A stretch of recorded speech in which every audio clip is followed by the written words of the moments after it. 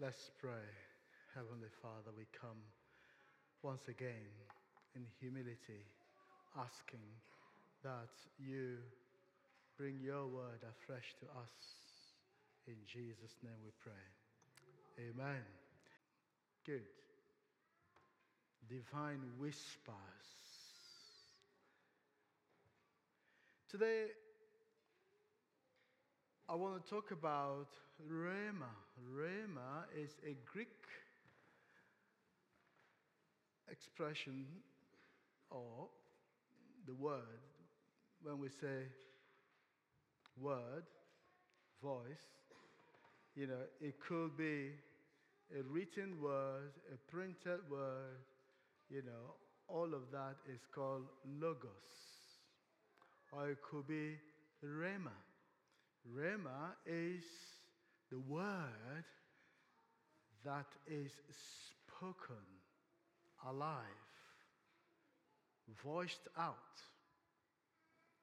Now, when we talk about divine whispers, I wish on a particular occasion someone whispered to me something that happened when we lived in the north. I worked in a charity. I worked with a charity. And the last day of my stay in that charity, they organized a kind of send-off meal. And we all went to this cavalry. And when we were there, people ordered everything, and we were all asked, I made my own orders. And when we finished, and of course we're all reaching out to our wallet and to bring out cash or cards to pay. And they said to me, no, George, we're all paying for you. I said, oh my dear, I wish someone has whispered to me so I know to order more than what I ordered today. If they had told me, at least I would have done what? Ordered something better than I ordered on the day. Or maybe looked for one of those special dishes and tried on the day. But they didn't tell me that, so, they took on the bill, and so I was made to eat free of charge on the day. So we talk about divine whisper, God speaking. The first reading we had, 1 Kings chapter 19, is about Elijah. Elijah had an experience. God called him to serve. But the whole of Israel was actually going against God and against the word of God. And Elijah was in a difficult position. And he had tried everything to ensure that people are called back to the Lord. But nothing happened. And then Elijah did say to Israel, now we have to determine which God is the right God. If you say God has spoken to you, which of the gods are we talking about? Is it the Almighty God or some other God? So it happened that, what's his name? Elijah now said to Israel, we will have this opportunity to do what? To declare which God is the God of Israel. And so there was going to be this wonderful, wonderful occasion where Elijah and the priest of Baal, they were going to make, as it were, a competition. Okay, if Baal is the God, let him answer the prayer. But if it is Almighty God that we have served since the days of our fathers, then let him answer. Now, that puts Elijah on the spot. He had to take a decision that was difficult. But in doing that, he was doing it to glorify God. But what if God didn't show up on the day? What would have happened? What embarrassment. What shame. But Elijah decided to stand his ground and say, here, well, God, it's about you. So if you decide to not show up today, well, the embarrassment is yours and not mine. So Elijah took himself out of it, even though he was in the midst of it. because he was a prophet who was speaking. And so on that occasion, he first of all asked the Baal prophets. You know the story very well. And everything happened, and the Baal prophets did all day call on their God. There was no answer. And when they finished, Elijah said, okay, can you get out of the way? Let's reset this altar. Hallelujah. There's always a time to reset the altar. Because when the altar becomes desecrated, you have to take steps and say, okay, now I think this is something that we have to take out and focus on God. And he did. And then Elijah called on God. And by the way, by the time they set the altar and they sacrificed, Elijah said to them, can you dig around this altar? They dug around. They were wondering, what is he doing here? And they dug around it. He said, okay, no petrol, no kerosene, nothing else, water. Okay, well, he's the one giving the order. They poured water on the sacrifice. Everything until the whole place was inundated, flooded. And then Elijah comes out and says, God, this is your time. Wow. Boom. What has never happened before? God showed up. Fire came from heaven, consumed the sacrifice. And what happened? The people began to scream, the Lord, He is God. The Lord, He is God. It was no longer Elijah. It was no longer the Baal prophet. It was not Ahab the king. It was not Jezebel. But who? The Lord, He is God. Any day we make worship about any individual, we are losing the plot. Any day we make worship about our interests, we are losing the plot. And today, we're talking about Rhema, the Word of God. And now, after Elijah has had that experience, what happened? Jezebel, who was the queen at the time, said, hey, you've done this, wait for me. Elijah took off. He was like, wow, I am dead today. The target was on him, no one else, because he was the man standing there. So the target was in Elijah. Elijah ran. And when he ran out there, God came looking for him. Elijah, where are you? I'm yours here. God, leave me alone. All the people that have abandoned you, I'm the only one serving you. Leave me alone. They have desecrated your altar. Oh. God said, what are you doing here? Wow. Can you hear God talk to you? Say, Elijah, what are you doing here? Elijah went ranting and ranting again. Okay, God said, don't worry, I've got some assignment for you. Go and do it. You can do anything else you want. And Elijah went back again and everything, but God hadn't finished with Elijah. Hallelujah. When the Baal prophets, when Jezebel and Ahab thought they had Elijah, is finished, but God had not finished with Elijah. He was just about to do another great thing. Hallelujah. But you see, God came to Elijah. The most important aspect of this is God came powerfully. There was an earthquake. There were all kinds of things, a rumbling. But what were we told? God was not in the earthquake. The wind blew. Everything happened. But God was not in the wind. You would think, wow, God would say, hello, Elijah, it is God speaking. No, it wasn't any of those. It was divine whisper. God came and said, hello, Elijah. I am here with you. It's not just you, Elijah. I am here, Elijah. I wish someone will hear God whispering to them today. You can put your name there, not Elijah, but yourself. God is saying, I am with you. I've not finished with Christ Church. I have wonderful things to happen. He's talking to your family. I'm not far away from you. That's the rhema of God's word. And God is saying, don't be disappointed because, the momentary, that song, thank you, Ma. Lead me through the oceans. When the oceans rise, help me to look over all the turmoil and water and everything. Lord, help me to hear you speak. Remember when Jesus' disciples were in this boat that was being knocked up and down by the wind and boisterous, everything. And they were like, we are finished. And then who was coming on the water is Jesus. Hallelujah. In the midst of the storm, Jesus is there. Just look very well. You will see him.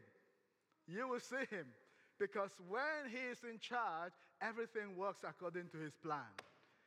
There could be a disruption, but it's all about God's plan. Because the Bible says, all things work together for what? For good. To them who love God, who are called according to his purpose. And more or less, God was telling me, look over the waters, look over the oceans, look over the turmoil, and see me at work. And here, God is saying to us, that word, the word of faith we proclaim. Now when God, the word of faith is not just any word, it's a word that is hooked to the word of God. The logos is important as much as the rhema. If you hold on the rhema without the logos, you are missing the point. Because a lot of people say we had a dream of God, and it's not in line with the word of God, it's not from God. If you say the Lord gave you a dream, a vision, and that vision, that dream, or that word is not in line with the word of God, it's not from God. So as much as the rhema is God's living word, it must align with the logos, the written word. And I like Romans. Romans is such a wonderful book. It's one of the best books of the New Testament because it's the book that gives actually a kind of balance in theology from, talking about our sins as humanity, even Israel's sins, the Gentile sins, to God sending his son and delivering us, to God preparing us for a new life. And there was that conflict. Paul will say, I want to do what is right. I'm seeing myself doing the wrong. And I'm saying, God, what is happening here? Praise God. But God is in the midst of the chaos because he's the one who says to the sea, be still. And God is saying to you this morning, be still and know that I am God. Hallelujah. And that is just what God is saying to us this morning. The Rhema. I'm glad that Matt also reminded us the past couple of, Sundays when we're talking about David encountering Goliath. And this big giant, how do I bring this giant of a problem? How do I deal with it? And the giant was coming, oh, Israel, I would deal with you. Every day he was coming and roaring and threatening. It just took one little boy, David, to stand up and say, enough is enough. Hallelujah. There must always be a time when we say, enough is what? Enough. Satan, you've had your way, but right now, get out. Because the word of God must come through. We must obey God's voice, God's direction. And so David came out on the scene. And his brothers were angry, remember? And they were, reprimanding him. Why are you here? We know you. That's what you always do. You always want to show yourself. But David was doing it because God had put in his heart this divine anger. So this thing cannot go on forever. No, it has to stop right now. If I perish, let me do what? Perish. He put himself in the line. Same thing that Esther did. When they came against the people of Israel, Esther was still hedging about, trying to, be very nice. But God, through his uncle, said to him, look, if you don't do anything about this situation, God will surely do something through some other person. But you know what? If you think you're going to save yourself by, hiding away from it, you are going to go in for it. And that's what made Esther to wake up. And it's okay, you know what? Let's pray. Pray and fast. I will pray and fast. And let's confront this situation. What happened? God showed up. Amen. And do you know, in the book of Esther, if you've never noticed that, there's no mention of God, God, in the whole book from first verse to the last verse. Read it again. There was no place the name of God was mentioned. But was God there? God was there. In the midst of the chaos, God was showing up. God was, intervening. And then, again, because she put herself forward and bit the bullets, God stepped in. So when the rhema of God's word is spoken, because you see, the Bible says in Ephesians chapter 6, we have the sword of the Spirit. You remember? That's the word of God. So when Jesus was confronting Satan, who came with all the things to tempt Jesus with, all the trials, what did Jesus do? He called back the word of God into action. He said to Satan, it is written. That's why, people of God, we need to get, reading the word of God. When the Bible study is announced, don't just go and sit down, I know it all. That's pride. When we are doing a study, we want all the church to be a part of. Come on, be part of it. Don't just say, I've heard that before. No. Because there's something God wants to do at every given time. But when we come with that kind of, I know it all, the Bible says pride goes before what? A fall. And so, the word of God, the rhema God is giving us, it could just be as the word of God is being read. The same word you have been reading before, just that moment, God lights up a word, just one word, or a phrase, or a verse, and that verse begins to speak to you. That is God's rhema, springing out of the Logos. If you have only the Logos, and you're reading it as history, as some people read the Bible as history, you are missing it. There's something intimate in God whispering to you. He's telling you something particular, something private, something personal. And God is coming to you because He loves you. And so the rhema of God's word is something that we must desire all the time. I think I shared this some time ago, how in my younger days as a Christian, I kept hearing other, Christian young people talk about God speaking to them. I got angry with God. God, why will you speak to A, B, C, D, and you not speak to me? Is anything wrong with me?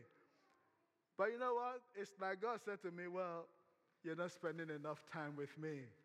If you spend enough time with me, I will also speak to you. And I began to spend more time with God. The more time you spend with God, the more God will do what? Speak to you. He will open the word to come alive. Wow. You will say, I've been reading this chapter of the Bible, this book of the Bible, all my life. I've never heard this said this way. It's always been there, but God has just brought it alive. That's the rhema of the word of God. And when we have received the rhema, then God says, go and proclaim it. Don't hold it to yourself. That's why God wants us to be evangelists, preachers, inviting people to know the Lord. So here it says, go on. And if you have a situation where the enemy is trying to bring you down, you can go back to the devil, just like David did. He said, you come against me with sword, with everything. We live in a time when the church is really being attacked from all fronts. They are coming against the church just to shut us down. But you know what? David said, I'm not taking that. I'm coming against you in the name of the Lord. Hallelujah. That's the only weapon we have. The Lord Almighty, His word. And so you stand on the word of God and you begin to speak back and challenge the powers of darkness. The Lord will step in on your behalf. He will stand in that gap that you thought there was nobody, because God is making sure that you are able to realize what it is that He wants you to see. So, the word of God in our mouth, as we see Romans chapter 10, let's read again from verse 6 particularly. He says, but the righteousness that is by faith says, do not say in your heart, who will ascend into heaven? That is, to bring Christ down. No, he's not just there far away. He is with you where you are. Don't begin to say, well, Lord, I can't see you. You don't have to see him physically, but he is there with you. So don't say, who will go there? Or who will descend into the deep? That is to bring Christ up from the dead. He's already risen. He's no longer in the grave. Hallelujah. He's alive again. The stones were rolled away. He's alive again. He's no longer where he lay. He's alive again. I can hear the angels sing. Let the whole world rejoice. He's alive. He's alive. So don't say, who will go to the grave and bring him up for me, Lord? Where are you? He's there with you. But what does it say? Verse 8. The word is near you. And who is the word? Jesus. The word is near you. But that word is in your mouth and in your heart. What is in your heart, don't leave it in your heart. Speak it out. Hallelujah. That's the rhema. When you begin to speak it out, it goes with life. The Bible says the word of God will not return to him. It will accomplish the purpose for which he has sent it. And who will send it? It's you and I. Hallelujah. Jesus is no longer here. It's you and I who will send forth the word. And when we see this situation, we say, this is the word of the Lord. And you begin to, come by the power of the Most High. When sickness comes and you begin to say, my life is hidden with Christ in God. You are Jehovah Jireh, my healer. He says he will take away all the sickness from me. You continue to pronounce the word of God. Don't give up until you see it happen. Somebody used the word push. P-U-S-H. And you know what the acronym stands for? Pray until something happens. P-U-S-H. That's a sermon for another day. Pray until something happens. Don't just say, I prayed yesterday, and that is it. No, you keep doing what? Praying. In one of the incidents that Elijah had, he kept sending his servant, go and look out. Is the rain coming or not? I thought God said it's going to rain. His servant went and looked and said, man of God, there's no cloud, not even a single cloud. Talk about rain. And he went again. He kept going. But the last time he came back, I said, you know what? I can see a little cloud. It's just like the arm in a fist of somebody out there. He said, that's it. That's it. Hallelujah. Elijah was sensitive to listen to God. God's whisper was God showing him. That little cloud became this massive one that released the rain. People of God, we're in a time when we need the rhema of God to become active. But the last bit, there's much more to say, but I just want to round it up here because there's the bit that says to us, let me read that bit now. Verse 8. But what does it say? The word is near you. Okay, I've read that bit. That is the message concerning faith that we proclaim. Now, verse 9, that's the one. If you declare with your mouth, if you do what? Declare with your mouth, Jesus is Lord, and believe in your heart that God raised him from the dead, you will be saved. So there is the belief in the heart, there's the declaration with the mouth. So put your mouth active, people of God, prayerfully. Let your mouth be working, not to say all the rubbish and gibberish and everything. No, let your word begin to say the word of God. That's what God wants to hear. It's not all the complaint. That's not what God wants to hear. What God wants to hear is his word being released. So if you do that, so you'll be saved. And that salvation begins from salvation from sin. If you've never declared Jesus as Lord over your life, then there's a problem. This morning might be the day for you to say, Jesus, I make you the Lord over my life. Amen? Because that is when God will respond and come in and live in you and transform your life because you have declared him your Lord. So today, we can all declare Jesus the Lord of our life. Let the Rhema be released in your heart today and in every situation you face. Let's bow our heads in prayer. I don't know what word God has put in your heart. Begin to declare the word of God. Begin to declare Jesus Christ. If nothing else, Jesus Christ is Lord. Jesus Christ, your Lord over my life. Jesus, your Lord over my situation. Jesus, your Lord over Christ Church. Jesus, your Lord over our families. Jesus, your Lord over our community. Just begin to declare Jesus Christ as Lord. Anybody who declares it and believes it, you begin to see the actualization. You begin to see the release of the anointing of the Holy Spirit over that situation that looks impossible. Because with God, all things are possible. You begin to release the word of God this morning. Begin to speak into that situation. Begin to speak the peace of the Lord. Bible says the peace of the Lord that passes all understanding will keep our heart and mind. In the midst of the turmoil, Lord, we speak your peace. In the midst of the trouble, we speak, oh God, your peace. In the midst of the confusion, we speak your peace, oh God.